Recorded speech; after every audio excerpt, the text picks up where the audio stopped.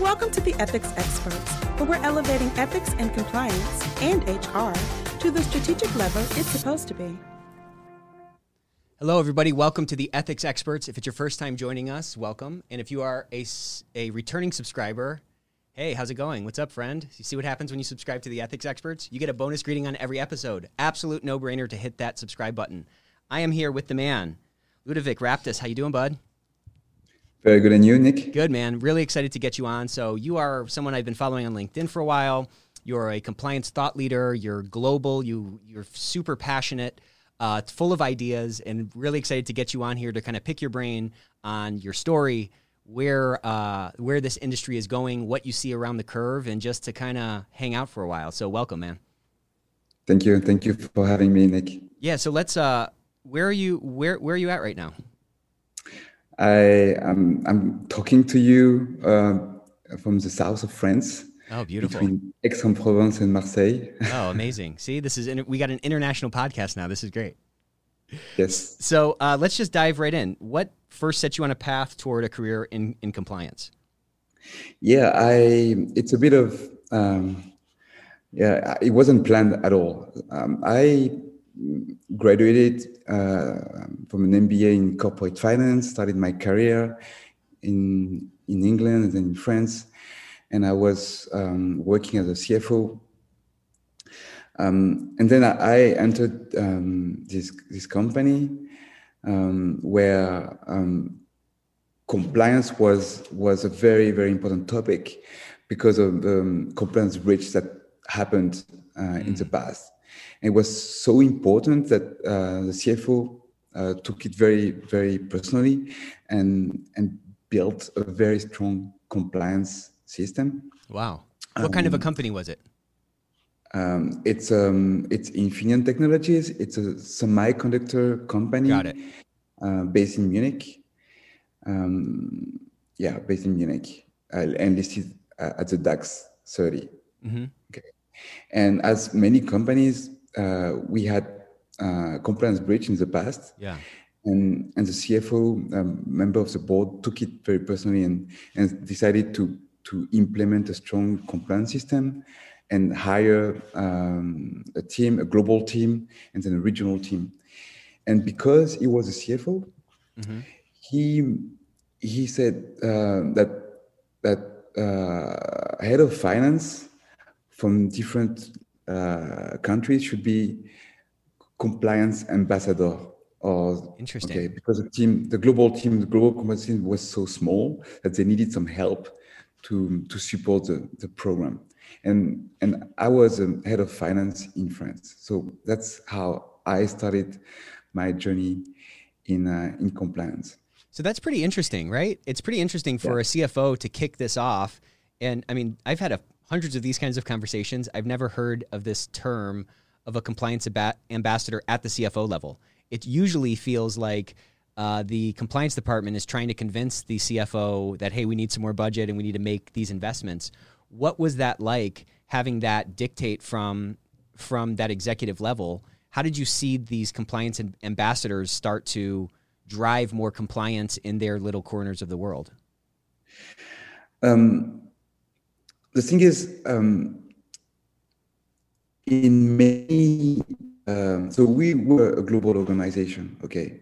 And sometimes with very small offices. And in these offices, you could have some salespeople, maybe one HR representative, maybe one managing director, and always somebody taking care of finance. And we would call that CFO or head of finance. Mm-hmm. And it was decided to ask the finance representative to help on compliance because having the managing directors was not a good idea. Uh-huh. Because first, person might be too busy to do it, or it would be better to have some kind of a counter power of the managing director to help on compliance. And HR wasn't an option, and most of the time on those small legal entities, there's nobody working for legal. So the only I would say support function, or the best choice would be the head of finance. Awesome. Interesting. So this is put on you. You become a de facto compliance ambassador in your office, and then what? Exact. And then so that was, of course, brand new for me. Even if topic like corruption, everybody knows about corruption. So I started to have this role in understanding what was asked by the global team and what was asked to me. I can summarize it in pretty briefly, was to be the eyes and the ears of the global compliance team for my office in France. So to be the eyes and ears for the global compliance team. So what did that force you to start to look at that you weren't looking at before? And how did you develop a good ear and develop a good eye for the types of things you were supposed to be tuned into? When I was head of finance, I was very focused on accounting and financials and forecast. And with this compliance hat of compliance ambassador that I've been given, I had to broaden my skill set. First of all, I had to learn all the local rules or legal rules in terms of corruption, in terms of whistleblowing hotline, in terms of workplace misconduct. I had also to dive into the business model of the company, even though it was something I knew, but just having this compliance hat, I had to dive into topic that I didn't know before. Or I knew them, but there wasn't my priority. Like, right. For instance, meeting with competitors, when you have the discussion with competitors and which antitrust risk that can raise. So those type of topics that I was not paying too much attention for before were brought to my attention thanks to this role. You know, what's interesting is, this is not the case all over the place. Absolutely not the case in your organization. But many times there's this sort of like sibling rivalry between compliance and finance, right? Compliance doesn't know how to talk to finance. They don't know how to persuade them to get what they need. Finance sometimes thinks compliance is a cost center and is something that, is just a drag on the business and so forth. But I think what you just underscored here is something pretty interesting, is that you becoming that compliance ambassador for your organization, given your background in accounting and finance and just, corporate finance, whatever, you really have an eye for this stuff already. Because as you come up through, accounting, for example, you're learning all of these accounting principles that apply across these different businesses and so forth. That principle-based approach can, translate into many different scenarios. And as you're building financial models and so forth, there's so many little details that you have to consider and assumptions and all that kind of stuff. It's like finance has a good mind for compliance as it is. And it's interesting to see this synergy created in somebody like yourself, who's, again, very, very passionate about this thing, but to see that this isn't oil and water, this is something that's very complementary, and it sounds like you took to it very quickly. Yeah, no, that's very interesting. Yes, I took it very quickly. Because this question came up so much to me, because now I'm the one nominating compliance ambassador. So I'm the one talking to head of finance.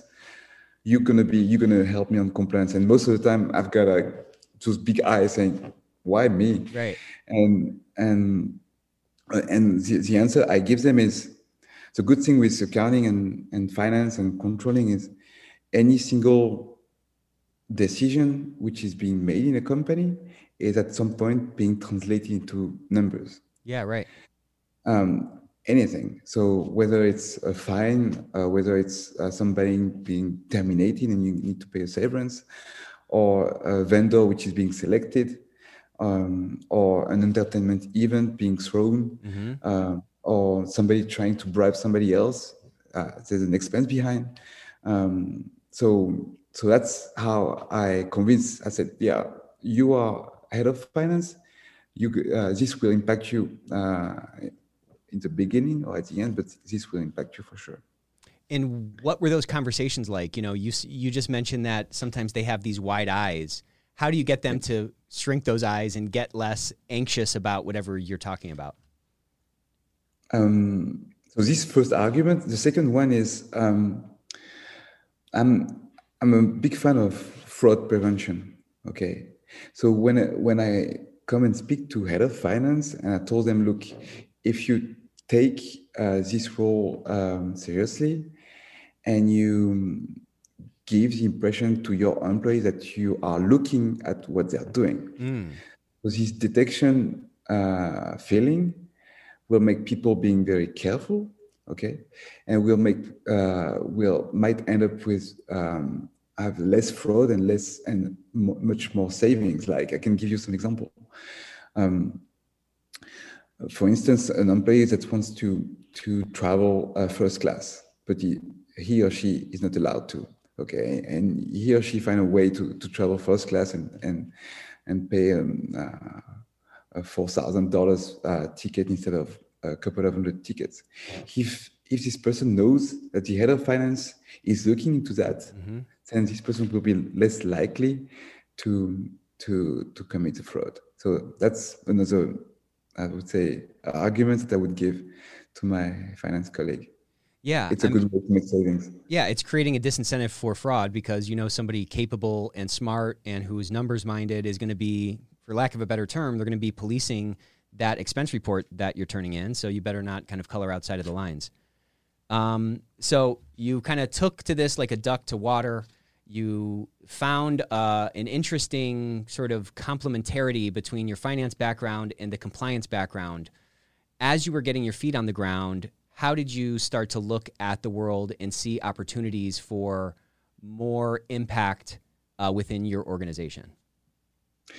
So this happens naturally because I was offered to be this time head of compliance for a whole region, so the Americas region, which is USA, Mexico, and Brazil. Oh, wow. So I transitioned from a finance role to a compliance dedicated role. Cool. Dealing with compliance and internal control mainly. So that happened just naturally. Yeah, and so as you stepped into that role, at what point was it very clear to you that you were a quote unquote compliance professional or person?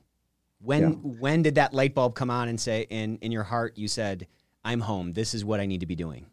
Okay. I'm a people person. And what I really like in life is knowing why people are taking decisions. So it can be their upbringings, it can be their environment, it can be their work, their family, the situations. And I like that, and I like to understand, analyze why people are taking decisions.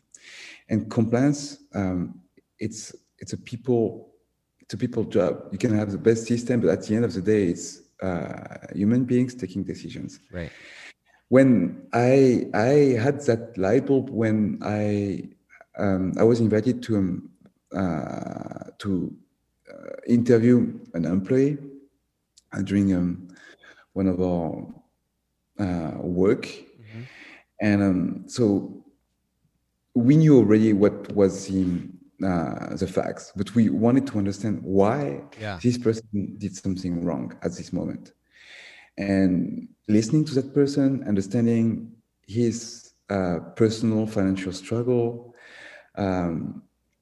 his life, how he sees his work, I just realized that was for me because there's no bad or wrong person. It's just a situation. Yeah, right. Okay.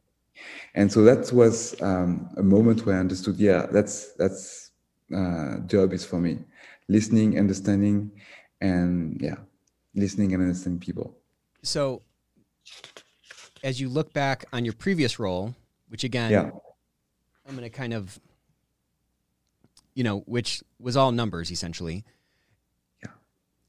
Do you, in retrospect, see that there was a missing piece to that job that wasn't giving you the fulfillment or that wasn't giving you an opportunity to release your gifts? And and if so, also, when you were back in that role, did you feel like there was a missing piece to it? Yeah, definitely. I really like my role in finance and legal and tax. I think it's when you take it seriously, there's a lot to do, and I really like it.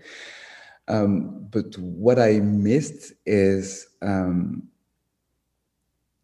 first the innovation. I think in compliance, it's a pretty new topic, and there's a lot of innovation to be done still around data analytics, and we'll talk about it, around training, around investigation. There's so much that still needs to be done. So I missed this innovation part. Right.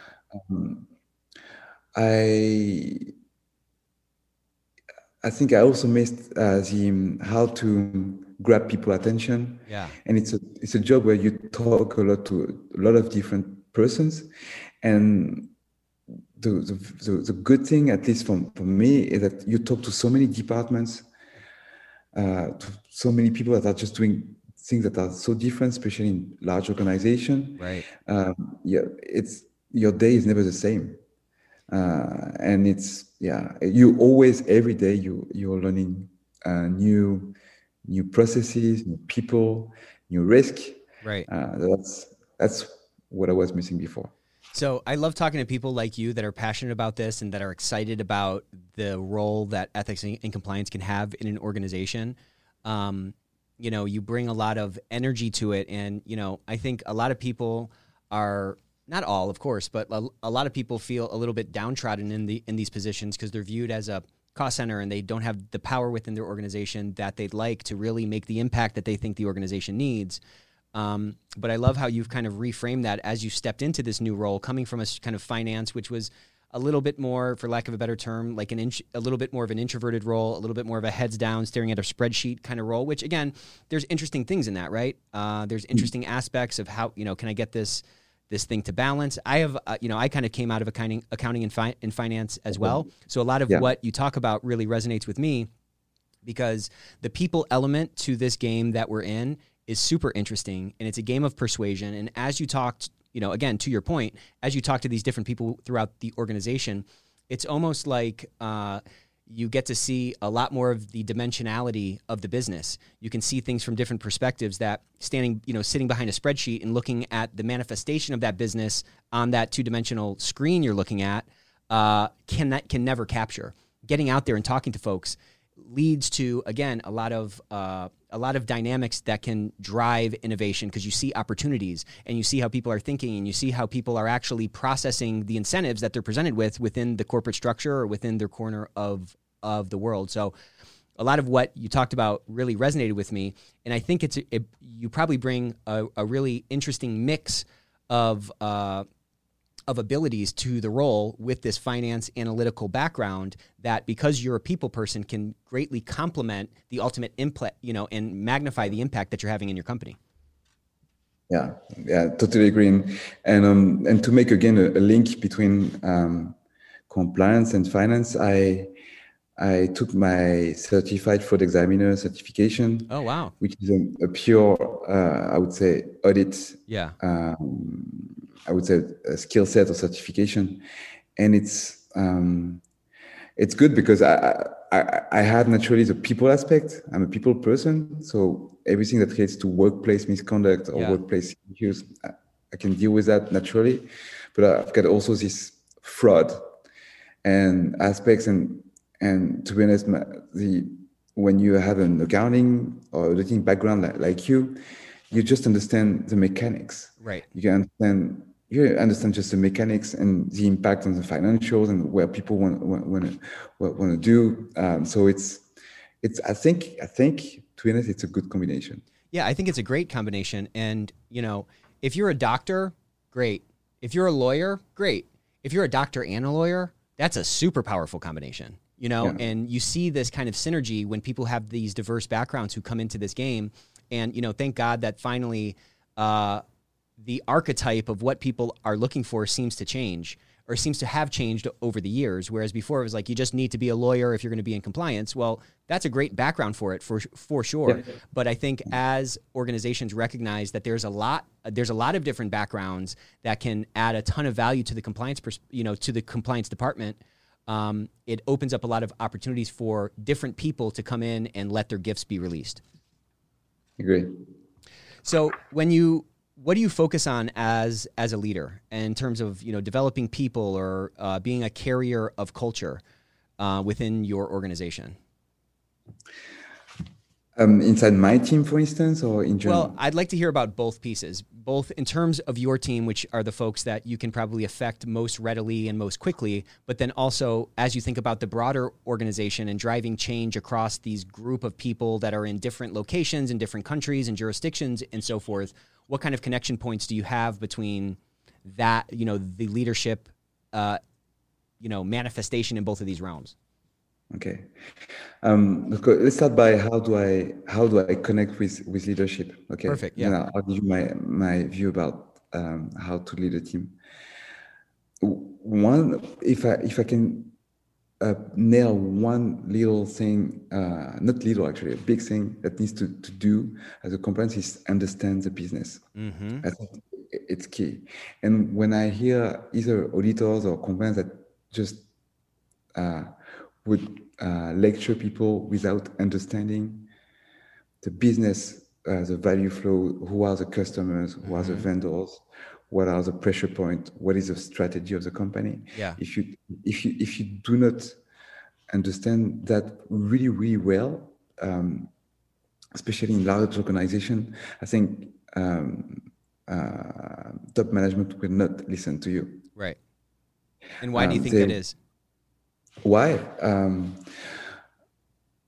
Because there's in large organization, there's when you are a manager, you have a lot of things, and topic and time to spare on tasks that are not your core business. Okay, if you are a head of sales, your job is to sell. Okay, but you need to deal with HR policies, to legal policies, to facility management policies, and at some point you just do it, you tick the box, and you just don't pay attention.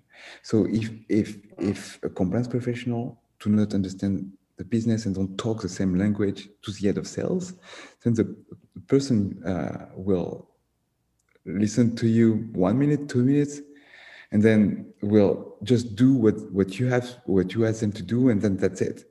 If you can engage, and the best is engage and find a common ground, where your objective as compliance is the same objective as the head of sales, then that's the best. Totally. Then your compliance program will be driven by the head of sales, and that's for me.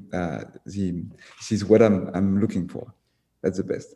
Yeah, I mean, we talk a lot about crowdsourcing risk management, and we paint this picture often of compliance being the goalie on a football field. And you can make it all the way to the World Cup. Do you like how I called it football instead of soccer? I did that for you, buddy. You can make it all the way to the end of the World Cup and make it to the finals, but if you let that last goal by, you're blamed and you're dragged in the streets and your name is dragged in the mud, irrespective of the fact that you blocked all those other shots that allowed the team to get to the finals. You know what I'm saying? So the best goalies are the ones who have the best defenders. That's my theory. And to your point, when you can start to crowdsource risk management, meaning you can let the crowd of people, the crowd of managers or other leaders in your organization pick up the banner that you're trying to carry and carry that forward themselves in their corner of the world or with the teams that they're over, then the odds of a goal getting, the odds of a goal being scored or something getting past the goalie is greatly diminished. But to your point, you have to stay coordinated with those defenders, and you have to, again, to your point, make sure that those defenders are aligned in terms of, hey, our job is to stop these goals. The interesting piece is that many people, again, not all, many people, or like the low-end chief compliance or the low-end compliance officers who walk around with a hammer and say, well, this is what you should do, and they're pointing their finger in the face of the salesperson, they don't get a lot of traction, and they don't get a lot of benefit from this smart person, presumably, who's in a position who could be an ally and could actually help make their lives easier.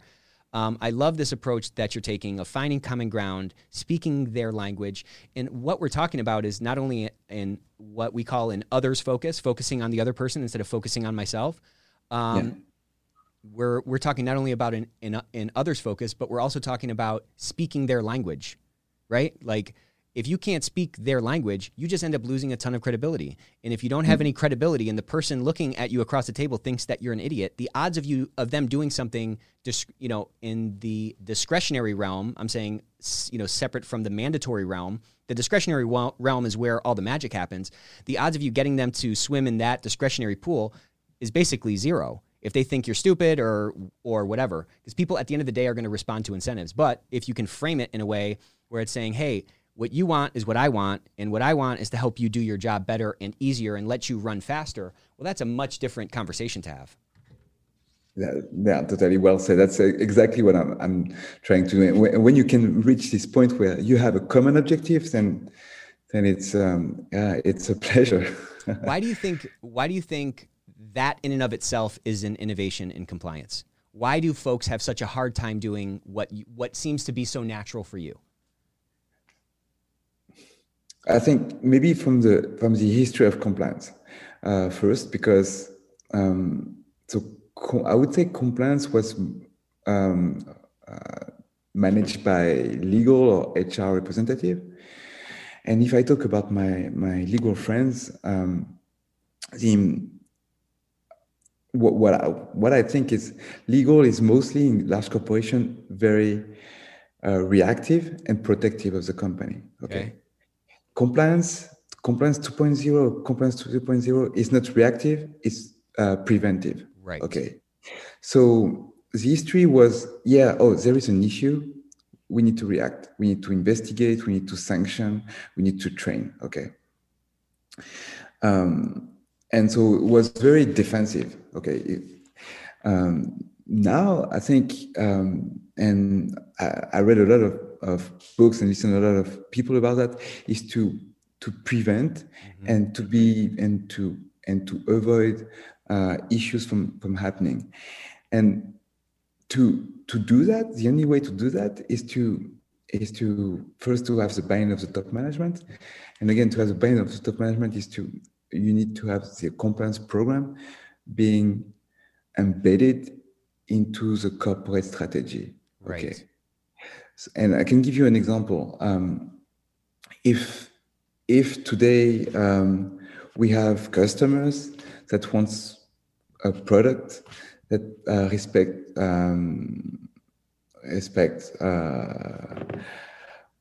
ESG concerns or corruption concerns, and all the customers don't want to buy a product that are manufactured by child, for instance. So you need to be at the center of the conversation with the supply chain, with the vendors, with salespeople, saying, okay, here is what we do, how we're going to communicate about it, and then compliance become at the heart of the corporate strategy, not the last thing we think about when we talk about strategy. Yeah, and so on that note, do you feel like the entrance of ESG into this conversation, I mean, this is now in the global conversation, this is an acronym everybody is talking about and everybody knows now.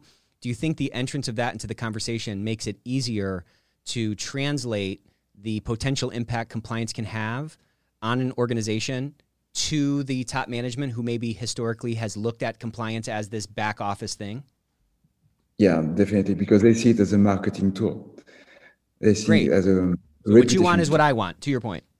Yeah, exactly. So for me, that's a golden opportunity that we cannot miss. 100%. Yeah, I'm super excited about this. I know ESG has been out for a long time, and people have been talking about, stakeholder approach versus shareholder approach for many, many years.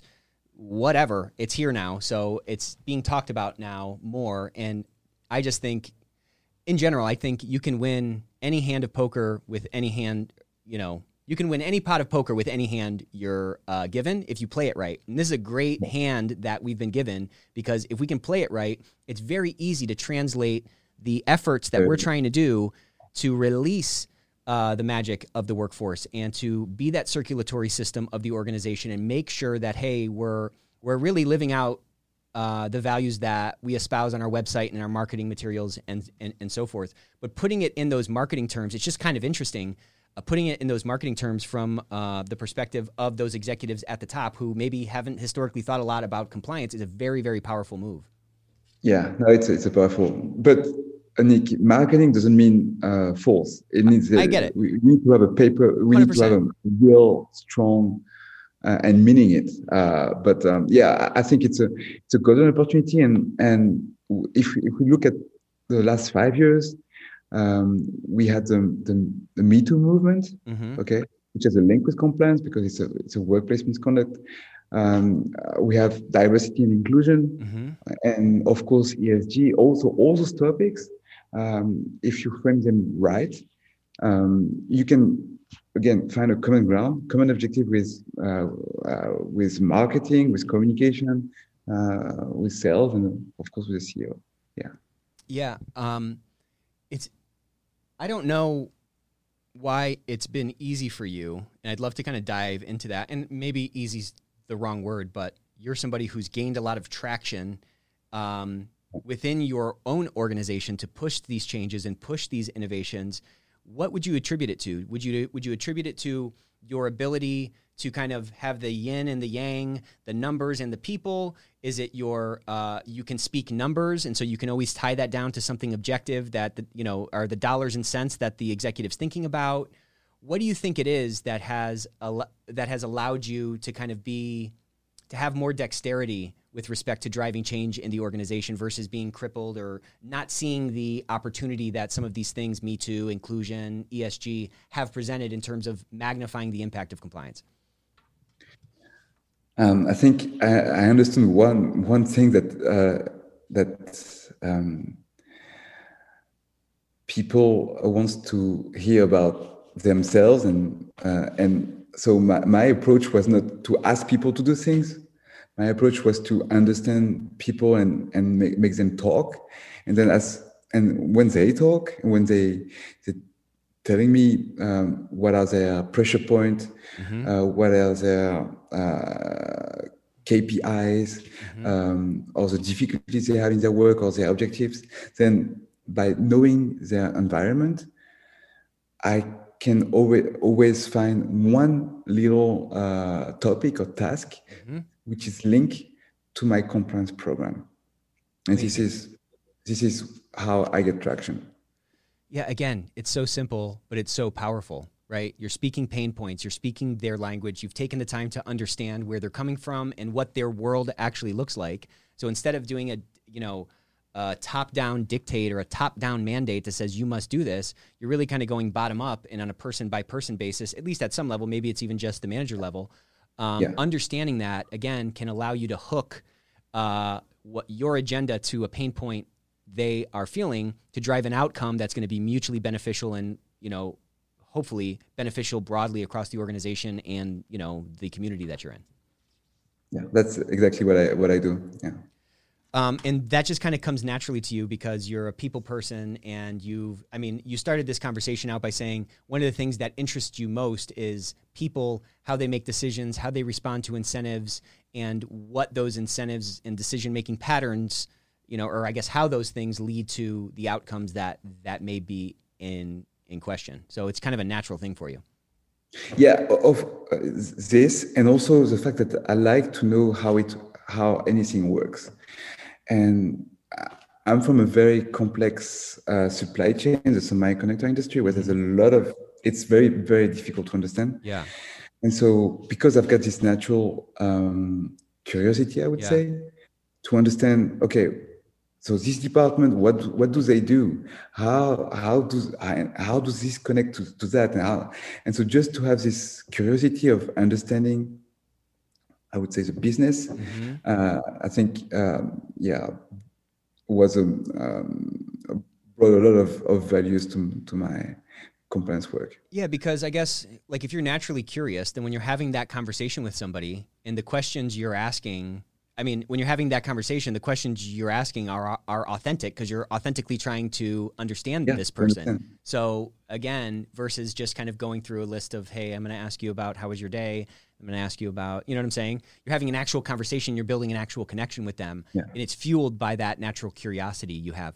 You know, as I was thinking about this, or as you were talking, I was thinking about this role of a compliance ambassador. And I understand in the context of your business how that was another hat that you had to put on as a finance person. But I don't know the extent to which the average compliance department is thinking about having this sort of ambassador function that is, maybe it's a person who has a personality type that's, you know, that's resonant with this type of work, but understanding and making those connections and driving that persuasion on a person-to-person level is really the way to start crowdsourcing risk management and getting up that curve in a parabolic way to magnify that impact. But it's such a powerful thing. And, you know, again, at the end of the day, we are not a bunch of people staring at screens typing words on a page. We're human beings making decisions, and we're working with other human beings and relying on this vast, complex network that exists in every organization to get that organization's mission done. So pulling it from the rules and the regulations down to the individual level just allows for so much. And I think we could probably talk about that, forever.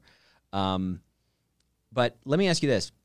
How is the compliance team that you've been a part of uniquely positioned, you think, to drive empathy and a strong culture throughout the organization? You know, a lot of time is spent talking about the regulations and the rules and so forth, but I think actualizing the workforce, and when compliance can expand their mandate to releasing the power in the workforce or releasing the magic in the workforce, that can drive a lot of, you know, value within the organization. So how do you think about that kind of impact on, you know, driving a strong culture, and how do you think we can help expand the scope of compliance more quickly to encapsulate this piece of the puzzle?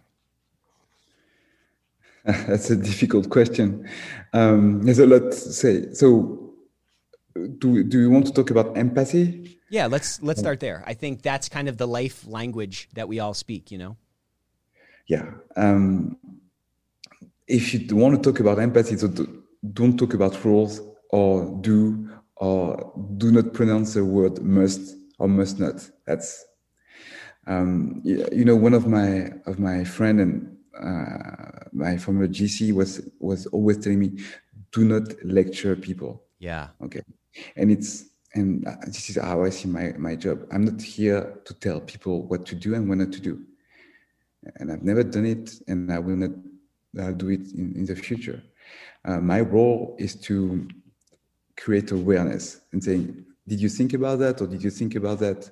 Or do you know that there is this risk? And when you come up with an attitude which is, look, Nick, I'm going to protect you. Because if you do that, you might be in trouble. Right. Did you think about that? If you come up with this attitude of protecting people and the company, then you drive empathy. Mm-hmm. Yeah. Again, it's so simple, but people divorce this empathy from their day-to-day lives, especially within businesses oftentimes, and especially when they're dealing with departments that they don't know, or people that's just, it's just, the person is not a person, it's just an email address, or it's just a name on a line on a spreadsheet or something. You know what I'm saying? There's a person behind that name who has their own difficulties in their own life and their own challenges and their own goals and whatever, right? And connecting with that is way more powerful than, to your point, just lecturing at somebody and speaking at them instead of speaking with them. Yeah, exactly. And I made, I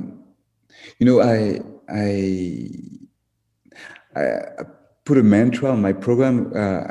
I called it a speaker program, and I can give you some tips that I was always doing. Like any single question on any single topic, even if it was outside my scope, I would take the time to answer fast within 24 hours and understand the background. And it was, I would pick up the phone and really talk to the person, because for me, any single conversation, any single contact with compliance was just, for me, an opportunity to know better the business. Yeah. To learn to learn a new risk or a new topic. So for me, that was something extremely, extremely important. Yeah, and again, that's fueled by your natural curiosity and your desire to connect with people and to understand, again, different avenues and different, places that you can strategically make things different. Yes, and usually when I read papers or articles, the way compliance is presented is, compliance will be the one drafting the code of conduct and then communicating the code of conduct to the whole organization and making sure that the code of conduct is known, and which is something which is very important. Yeah. But for me, the next level of compliance is not compliance addressing, lecturing, giving lessons. It's the other way around. It's people talking to compliance and say, oh, what about that? Or what about that? And then compliance will learn from people. And this is especially true with COVID, where people are working from home, where it's impossible for me in front of my laptop to know what's happening in Mexico. Right. Yeah, good point. I cannot, it's impossible. Right. So I need people to come and talk to me and tell me what's happening on the ground and raise my awareness. And based on that, I can derive controls, trainings, rules to prevent. But this is I reverse the flow. Yeah, people right. will talk to me, and I will act based on what people are telling me. So I love that reframe, because you hear a lot of people complain about how this work from home environment is so hard to navigate. It sounds like you've kind of taken advantage of that and used it as opportunities to make connections with people in Mexico or wherever else, to get those additional insights, not only on a sort of a macro basis, but also on a micro basis in terms of what they're dealing with in this new normal. That's really great. Yeah. And I can give you one thing, one activity we did, and I was very happy because the result was completely unexpected. We started a program. We looked at the numbers. I'm a big fan of numbers, and we saw that most of our questions and complaints related to workplace misconduct, whether it's a feeling of being bullied or discrimination or harassment. And so based on that, we conducted a risk assessment, and we came up with a training, a virtual training on Zoom, where instead of me or somebody from HR, from legal, presenting a PowerPoint and rules and laws and sanction and risk, what we did is we showed a video of a real case, okay? It was related to diversity and inclusion or harassment. And we asked people to tell us what is the best way to avoid that in the company, or what would they do, okay? And they came up with the best answer that I would have never thought about. So for me, that was also an eye-opener. Yeah, I mean, that does a couple of things, right? That is, you're not giving people the answer. You're letting them go through it and think about it themselves. And you're getting some of that benefit of the magic of the crowd, right? Crowdsourcing an idea. It's just a way to get people to engage and get some benefit of the diversity that's built into the business. I mean, there's diversity on the fact that there's just different people, let alone the different backgrounds, different races, whatever. So that's phenomenal. Again, I always talk about this when I talk to like a compliance innovator, because, they present these ideas like this that are super interesting, super effective, and yet they always seem to be so simple. We're talking about, hey, this is something that happened. What would you do? And then you're crowdsourcing all this stuff, and now someone has put themselves in the picture and thought through it on a deeper level versus just sort of disengaged, watching a screen, clicking through, whatever. Yeah. The only difficulty I had is something also, it wasn't scalable. So it was very good and we had good feedback, but the next step is to to engage people, but finding a way to do it on a more scalable basis. But that's Yeah. How, let's talk about that for a minute, because that's an interesting problem. Like, how have you thought about increasing the scalability, or how have you thought about capturing that sort of crowdsourcing thing, or that sort of essentially a Socratic method of conveying a compliance topic on a more broader basis? I think the easiest way to do it, to get information from a workforce which is spread over all over the world, is survey. Yeah, that's the best, or compliance survey. And if I quote a good friend that I really admire, Eugene Soltes, even if you send a survey and you ask those 3 questions, did you see any compliance issue in the last quarter, in the last 12 months? Did you report it? And if not, why didn't you report it? Just those kind of small surveys. I think this is the best, the most efficient tool to scale. Do you guys do those kinds of things, or how have you seen them work, and how have you seen them fall flat? So we didn't do it consistently. That's one of my regrets. I think this can be powerful if well done. What I see in terms of employee survey, I think the way it could be better is do it often. Okay. If you do it every 2 years or 3 years, it's not going to work, because it's just at one point. So you need to do it maybe every quarter, like financial statements. Great point. Yeah, it needs to be short. It needs to be analyzed on a location basis, or country basis, or department basis.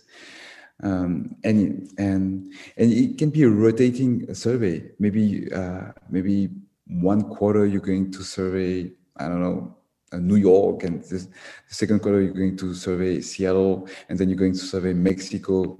But I think this can bring a lot of values. Yeah, I love that idea. Keeping it short and getting enough data points so that you can actually get a trend line that is not just wrought with, errors. You know what I'm saying? Yeah. Or false positives, false negatives, whatever. Because, again, the workforce itself is changing all the time, and the respondents are changing, and the perceptions are changing, and the initiatives are changing. There's all this change going on in the organization. And that's why, to go back to your financial statement analogy, that's why you need both a balance sheet and that's why you need a balance sheet and a P&L, so you can see the snapshots, but you can also see the flows and how are things changing from time to time. You need those 2 dimensions to get a clearer picture of the financial health of the organization, right? The same way that having these repeated data points allows you to start to chart lines and understand and cut those in different dimensions to see, do I have a risk hotspot over here, or is this wheel squeaking that needs a little bit of oil, or we need some more training, or we need some more controls in place, or whatever.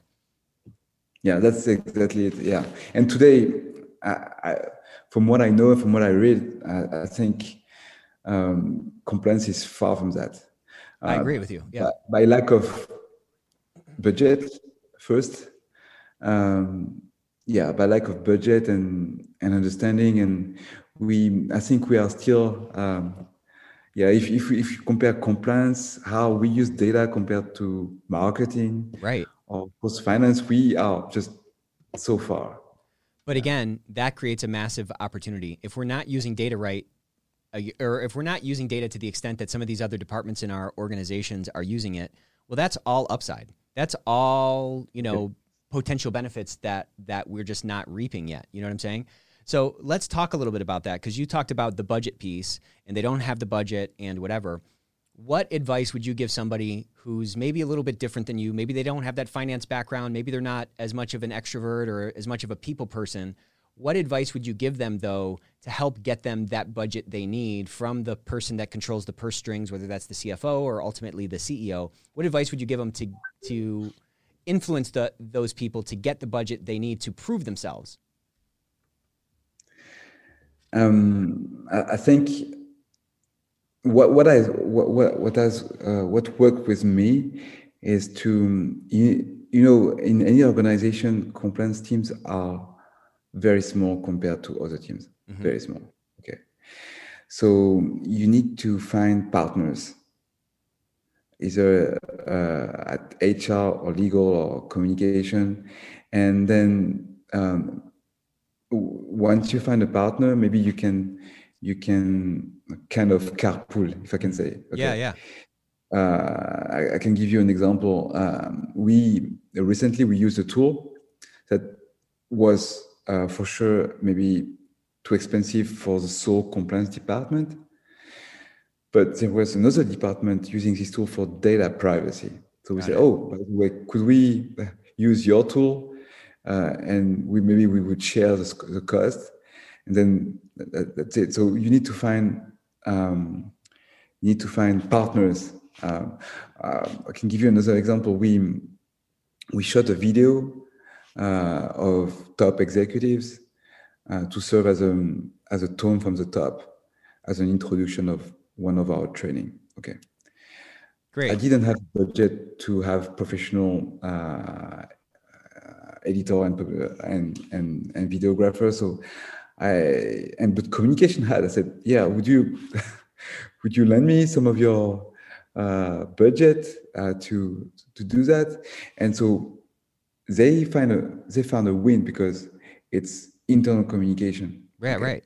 It's top executives talking to employees, so that's their work. And I found a win also with my program on having a tone from the top. So you need to find allies and partners, right? And to do that, you need to understand what they are doing, and I mean, you have to have conversations with these people. You have to reach out to them, first of all, but you have to sort of correspondingly understand that these opportunities are there throughout the entire organization. There are apples on the orchard room floor or on the orchard floor that you can just pick up. These are ripe apples. These are not rotted out. They're right there for you. You talk about low-hanging fruit. These are even lower than the low-hanging fruit. But it just takes building a relationship. And building a relationship does not mean courting. It doesn't mean you have to date somebody for 9 months to get a favor. It just means a couple of conversations to understand what's going on in their world, to find that overlap between their purpose and your purpose, or their agenda and your agenda, to link arms and get that cross-pollination in place. I mean, that's a total win-win. You know what I'm saying? Yeah. And I've seen a lot of people, innovate in this department, and particularly around this is not 1990 anymore, where to get a video shot, you need to bring in a film crew and do all that stuff. I've seen people even just use their cell phones, which have really nice cameras on them now. They're way better than, what you'd have to spend thousands of dollars on for a standalone camera, 5 or 7 years ago.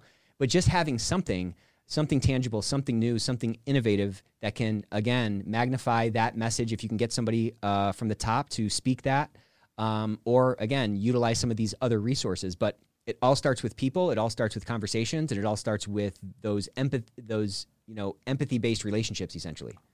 Yeah.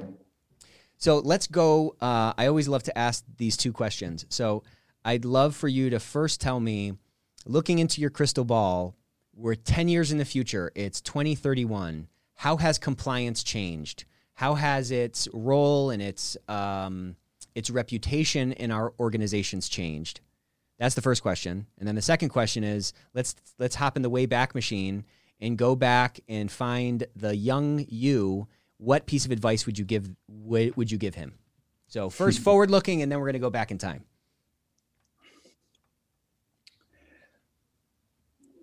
So forward looking,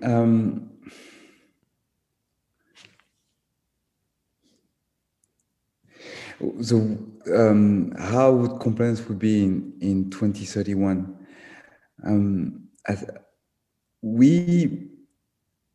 I really believe in the term co-build. Okay. Yeah. So it's like, do you have in France we have a political party called the Green, which is ecology. Okay? Yeah. This shouldn't be a party. This should be a matter should be everybody. For everyone. Yeah. Exactly. So compliance will be the same. Got it. So Compliance will be the expert, but every single employee would have their integrity, their would bring to the table. Okay, so we would be the one helping and driving and no supporting, but people would come and say, what about equal pay between women and men? And they would propose something and would help. So there would be maybe a department, but the drive would come from the employees themselves. And I mean, what we're talking about is ethics. We're talking about an ethical workplace. Who doesn't want an ethical workplace? You know, we're not trying to teach fish to fly. You know what I'm saying? Yeah. We're trying to teach fish to swim. They want to swim. And so empowering them and helping them to understand that the ethical work, ethics should be easy. Us having an ethical workplace should be easy. And this is what you actually want. It's just not that difficult. You know, if you can give people the track to run on, they're going to run a lot faster, to your point, than you think. So I love that. I love that picture, and that's kind of my vision as well. And the second thing that we touch a bit is harnessing the data and using the data to prevent wrongdoing. And there's some work which is being done, and now I can give you some examples of activities that are being done. Like, for instance, travel and expenses. Okay, today we have all the tools to drill down all the transactions, right? Whether it's a flight ticket, taxi fares, hotel rooms. Okay, and you could, for instance, design a profile of how much this type of function should spend during 1 year. Okay, and instead of, as a compliance, waiting for somebody not respecting the travel policy, you would have a dashboard and saying, oh, Mr. or Mrs. Y, she's way out of the profile we designed based on a functional. Mr. X, this person is not should travel much more and have a higher budget. Something is happening. So like this, instead of coming up with a one-size-fits-all training or policy, we would use the data and identify red flags to see if there is something wrong or not. That's how I the future of compliance. You know, it's when you think back to the compliance 1.0 framework, it's kind of equivalent, like you said, it's very reactionary, right? And it's not necessarily fixing a systemic problem. It is just reacting to a problem. It's trying to put out a fire. And there I don't know if you've read about these cases, but when people were really overweight in the past, they would go and get like that stomach stapling surgery. Well, many of those people would end up reverting to being very overweight after that surgery because the systemic problem of their diet and their lifestyle and their just general like healthiness was never fixed. So that surgery ended up not really doing anything. I think what you're talking about is let's use this data to change our lifestyle to one that is really healthy, so we never have to get to the point where we have to get our stomach stapled. I love that vision. Yeah, so that's what I would like to see in the future, but I think it's coming. I do. I think it's coming too. We're getting those tools. To your point, we have the data there. Folks right now are swimming in these data lakes. We need to sort of be able to, find the story in this data and find the story, and turn this data into actual information that we can act on versus just like spinning through spreadsheets and, having nothing, no output that is any, that has any real meaning. I agree. All right, so let's go back in time now. Let's find the young version of you. What advice would you give? I did what I had to do. So, but an advice that I could give to my sons is to and I really believe in it. Every single piece of job, every activity you do is very, very interesting. It's all about the mindset you have. It's all about that. And let me give you an example. During 4 years, the only thing I did was accounting and tax. Okay. Now, Nick, how many people do you know that find accounting and tax interesting? Not many. Not many. Okay. I found it very interesting because people are just looking at numbers and spreadsheet or form to fill. But if you change your mindset and say, okay, oh, there is this tax. Why a bunch of people worked many hours to have this tax being structured this way and the company being taxed this way? Okay. If you think about history, if you think about how to, and people are doing that, how to optimize or how to do it quicker, or how the link between this number and this number, then my point is broadening the skills and taking every single activity, not as a boring activity, but as something which is just bigger than that. Okay. When you do that, you are just building dots and you are just accumulating knowledge. Right. But in the future, you're gonna see that you will find a connection. You will find a connection, and that's what I think is very interesting. And I can give you another example. One day, I've been invited to work on counterfeit product. Okay, and I didn't know anything about the product first, about counterfeiting, but I was the only person available. So first of all, I studied it. I spent a week to study about counterfeit semiconductors, and I found it super interesting, very interesting.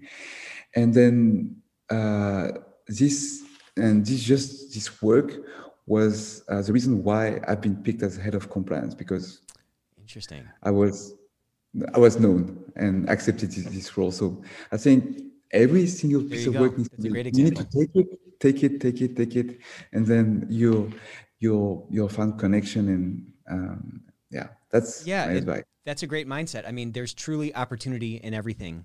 And as you build this sort of lattice in your mind of all these different areas that you've learned about, these connections just naturally begin to form, and you can bring a really, a really nuanced solution that, otherwise you would probably miss out on. Exactly. I didn't even know about counterfeit semiconductors. That's a whole thing, huh? It's a whole industry. Yeah, but it's counterfeit for everything, for perfume, I guess you're right. For everything, and that's a counterfeit fire behind me. Exactly. That's crazy. I'd love to learn some more about that. Well, listen, man, I love your work. I love your heart and your passion. I've learned a lot in this conversation. This is really a lot of fun. Tell us where people can find you. Where can they reach out to you and learn more about you? LinkedIn is the best. Yeah, you can find me on LinkedIn. All right. Well, thanks again for joining us, man. This was a blast. Thank you very much, Nick. All right. Until next time.